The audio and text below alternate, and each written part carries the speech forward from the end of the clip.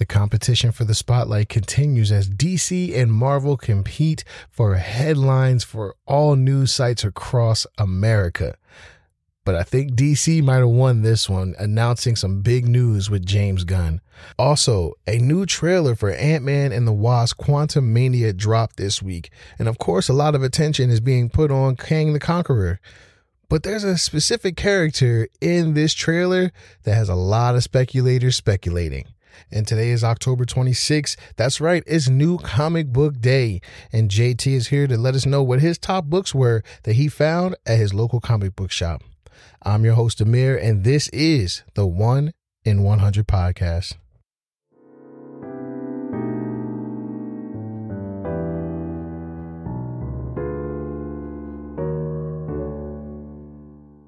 So if you are a comic book movie fan and you haven't been living under a rock, I'm pretty sure your mind has just been blown. News came out from The Hollywood Reporter yesterday that James Gunn and his partner Peter Safran will be co-CEOs for over DC Studios. It used to be called DC Films.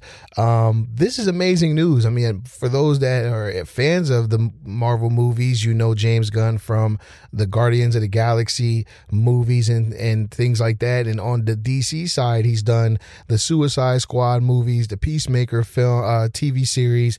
And as far as Peter Safran, he's been an executive producer or co-executive producer for Shazam and Aquaman. So these two are, they're pretty well known in the superhero world. And now they're coming together to head up the DC Studios, man. This is amazing news. Like I said, it just dropped yesterday.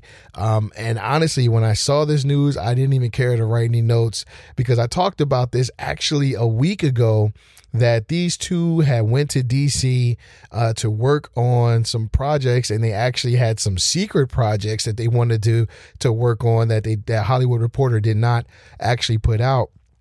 And I'm not sure what those secret projects are still to this day, but now we know that there was some other things at work when these two went and sat down with Warner Brothers Discovery, man. So I still think that there is a Superman movie that could be happening under James Gunn and Peter Safran. We just got news the other day that Henry Cavill officially said that he's putting the cape back on as Superman. So there's going to be a lot of good things, I believe, that are coming out from DC Studios. And, James Gunn, he actually worked very closely with Kevin Feige, at his time at Marvel. He learned a lot from Kevin Feige. And I know the DC Studios have been looking for someone to step their game up and kind of run this department, similar to how Kevin Feige is running Marvel. And I think they might have found their guy, but they found two guys, which is cool because having a director in that chair might not always work out for the good. So, you put in a producer in that chair alongside with him, and, they're probably going to take DC in a very good direction. And don't forget, we still have Matt Reeves, who is going to be, running things for the Gotham side of things for DC. So this is a lot of big news, man. DC and Marvel, they have been going back and forth with each other, trying to take over these headlines.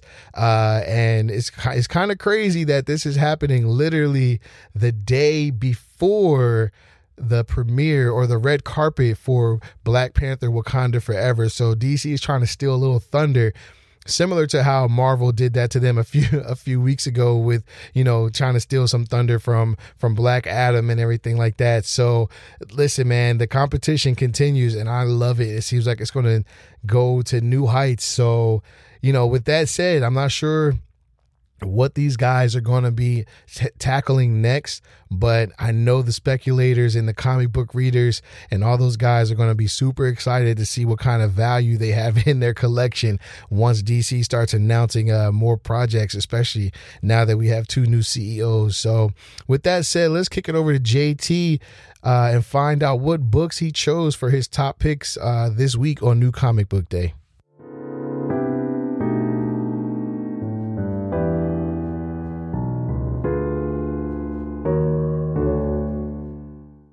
JT, what's going on, man? Listen, it was a light week for me as far as pickups, but what did you pick up at the comic book shop this week? Hey, Amir, hey everybody. So this is JT. Just letting you guys know there was actually quite a few good books out this week, but there was only I shouldn't say there was only a couple, but there was definitely a few that stood out.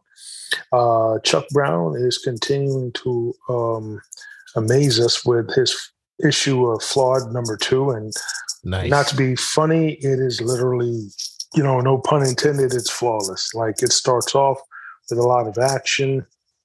We delve a little bit deeper into the origin of the Skinwalker, who is basically from issue 1, a character who was going around killing people. But the odd thing is that he literally, spoiler alert, at the end of issue 1, he was literally skinned and left for dead. Yeah. So wow. That's kind of, and of course, Jimmy, I think is her name, the psychiatrist who I like to look on, like a cross between Nita Hawes and the Punisher, was the one who did the deed. Sounds about right. And we also get more of her story in this second issue, and is just really like very compelling. The whole idea of this city of Statham and how it's becoming like this, or it's kind of like a mecca for immortals as well as monsters, and in some cases just straight out killers. Next up, I have Judgment Part 6. This is the last issue for Karen Gilliam, and the artist is Valerio Scaiti and Ivan Ferrelli, if I'm saying that right. But this is basically the conclusion for the Avengers versus X-Men versus Eternals, right? And this has been this whole thing that's actually expanded through several comic books. You don't really need to read the tie-ins if you don't want to. I mean, some of the side stories are intriguing and they're good, but like for me, I read X-Men Red, so that tie-in was like automatic for me. But they also tied in Spider-Man, and they did a bunch of one-shots. But this issue basically finds our heroes, which literally is everyone at this point, because the progenitor, which was I guess you would say he is the god that the Avengers created, he is literally past his final judgment. And at that point, it is a situation where he deems that the human race is not worthy. So he literally makes points, but at the same time, one of the things I liked about this story wasn't that they used all these heroes and whatnot.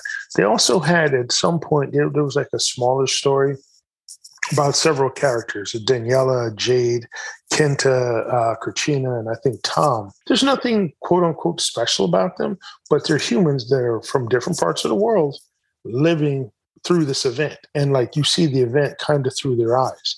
It was one of those crossover events that I can honestly say I thoroughly enjoyed. Nice.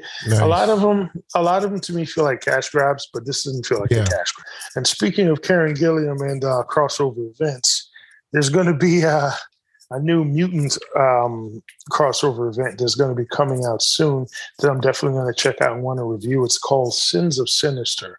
For anybody who's familiar with Mr. Sinister, I'm sure he's up to his usual shenanigans, and we're going to see how this affects not just the mutants, but the humans. And besides that, Marvel has one other series I was looking at as crossovers, and that was Dark Web. And that's going to be going probably through the Amazing Spider-Man titles. Right. I'm interested in seeing how that plays out, because it's going through Amazing Spider-Man, Venom, several titles. Now, if you got a little bit extra ciabatta in your pocket, you might want to try to pick up Venom #12. I mean, this is purely just a spec thing, but anybody who read Donny Cates' last, his run on Venom, knows that there was a character that he came up with, Codex, and there might be a possible, appearance / in continuity appearance of the character. I mean, he is literally on one of the variant covers for this issue, but for those interested in Venom or just even a little bit of spec, I would definitely recommend picking that book up as well. But that's it. I hope you guys enjoyed the review. Once again, this is JT. And as always, keep it 100. For sure, man. But listen, James, man, we appreciate you stopping by. Thanks, giving man. us your dope reviews like you always do, man. So We'll see you next week, sir. All right. Thank you. Good night.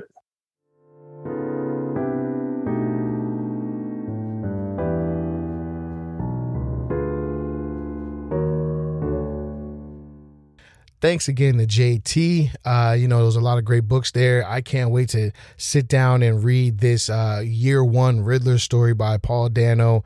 It looks pretty interesting. I flipped through it. I'm liking the artwork, so I can't wait to jump into that. It looks like it's going to be pretty crazy. But moving forward, over to Marvel, they actually dropped a trailer for Ant-Man and the Wasp: Quantumania, which was leaked online. So I guess they had to go ahead and put that trailer out, and then DC had to kind of put a damping on their party with their news. But the trailer for Ant-Man and the Wasp: Quantumania was actually a very awesome trailer. I really like the colors. I really just like the way everything looked. Jonathan Majors, as Kang the Conqueror looks awesome. And I just can't wait to see this movie in February. But a lot of attention was put on Kang the Conqueror, and respectfully, it should be. He's going to be the big bad in this movie and going forward. I mean, we're going to have the Avengers movies that are coming out, the Kang Wars or whatever they're called, whatever the name of that's going to be. But we have a lot of things that are coming down the pipeline for Kang the Conqueror. So, the attention should be on him. But I don't know if you guys are paying attention, but this is like Young Avenger number 9 that has been showcased in a Marvel film or TV series. And I'm talking about Cassie Lang, all right? She is the daughter of Scott Lang, or Ant-Man, and everything like that. And she becomes a superhero. I think her code name is either going to be Stature or Stinger. I'm not sure which one they're going to go with, but she is also a member of the Young Avengers, okay? And I know people have their speculations and everything, but I really feel like we still gloss over it because we're so used to these big time heroes that we've always gotten, like Thor and, Ant-Man and Captain America and everything like that. But listen, man, we're getting a Riri Williams series. That's going to be another person that could be in the Young Avengers. We've already gotten Wiccan and Speed, from WandaVision, America Chavez, Kate Bishop, Kid Loki. Like, we're just getting Miss Marvel. We're getting all of these young characters. I mean, this is similar to me on how they built the Avengers in the first, phase of the Marvel Studios takeover. When Nick Fury was going and recruiting all of these, superheroes and, Tony Stark and Captain America and Hulk and all this stuff. He was just recruiting this whole team to make the Avengers. But low key, we're seeing a team being showcased in all of these projects. There's no way that we can continue to act like this is possibly going to happen. Listen, I'm going to have to go ahead and say it. I'm not really a speculator like that, but I'm going to go ahead and do a major spec right here. The Young Avengers are coming. They haven't been announced in a movie, but there are 2 untitled projects that are going to be coming out in phase 6. And that has to be the Young Avengers. It's either going to be a series, which I think would be super dope. I think that would bring a lot of attention to Disney Plus if they did it as a series. But there's no way that this secret is going to be kept any longer. Come on, man. They're putting Young Avengers in every single movie. I mean, we just had the Son of Hulk in the She-Hulk series, just for a quick 5-second, spot. So I really think that the Young Avengers are coming. I'm not sure how you guys feel on it, but we're definitely going to be talking about this in the upcoming weeks for sure. And I mean, like I said, Ant-Man and the Wasp: Quantumania looks super dope. I just love the colors and how it just looks like everything is just shot really dope in the quantum realm. So I'm looking forward to seeing this movie. Just like any other Marvel movie, I look forward to seeing them. Will it be good? I don't know. I don't know that, but I'm pretty sure Jonathan Majors is going to kill it as Kang the Conqueror. But I'm more so looking forward to seeing more of these hints towards building the Young Avengers. But that'll do it for today's episode. I really appreciate you guys checking us out every day and every week that we drop an episode. But make sure you guys tell your friends and all your other nerds and comic book collectors and movie buffs, all that stuff. Just let them know that the 1 in 100 podcast is here, and they can subscribe everywhere where podcasts are found on all the major platforms. Hit that subscribe button and keep sharing it. Leave a comment. Let us know what you're thinking about the show. And if you want to hit me up directly or any of the guys from the crew, just come follow us on Instagram at the 1 in 100 podcast on Instagram. We'll definitely check the DMs and all that good stuff. So thanks again to James for giving us his reviews this week. Also, thank you to Isaac for giving us the previews. And with all this news that dropped this week, me and Kay have a lot of stuff to discuss and take some deep dives on. So make sure you guys tune in Saturday. The Ciabatta Boys will be back in action. We did some separate interviews this week just to showcase more people on the platform. So definitely check us out on Saturday, man. So I appreciate your time. Make sure you guys are good to yourself and be good to others. I'm your host, Amir, and this is the 1 in 100 podcast.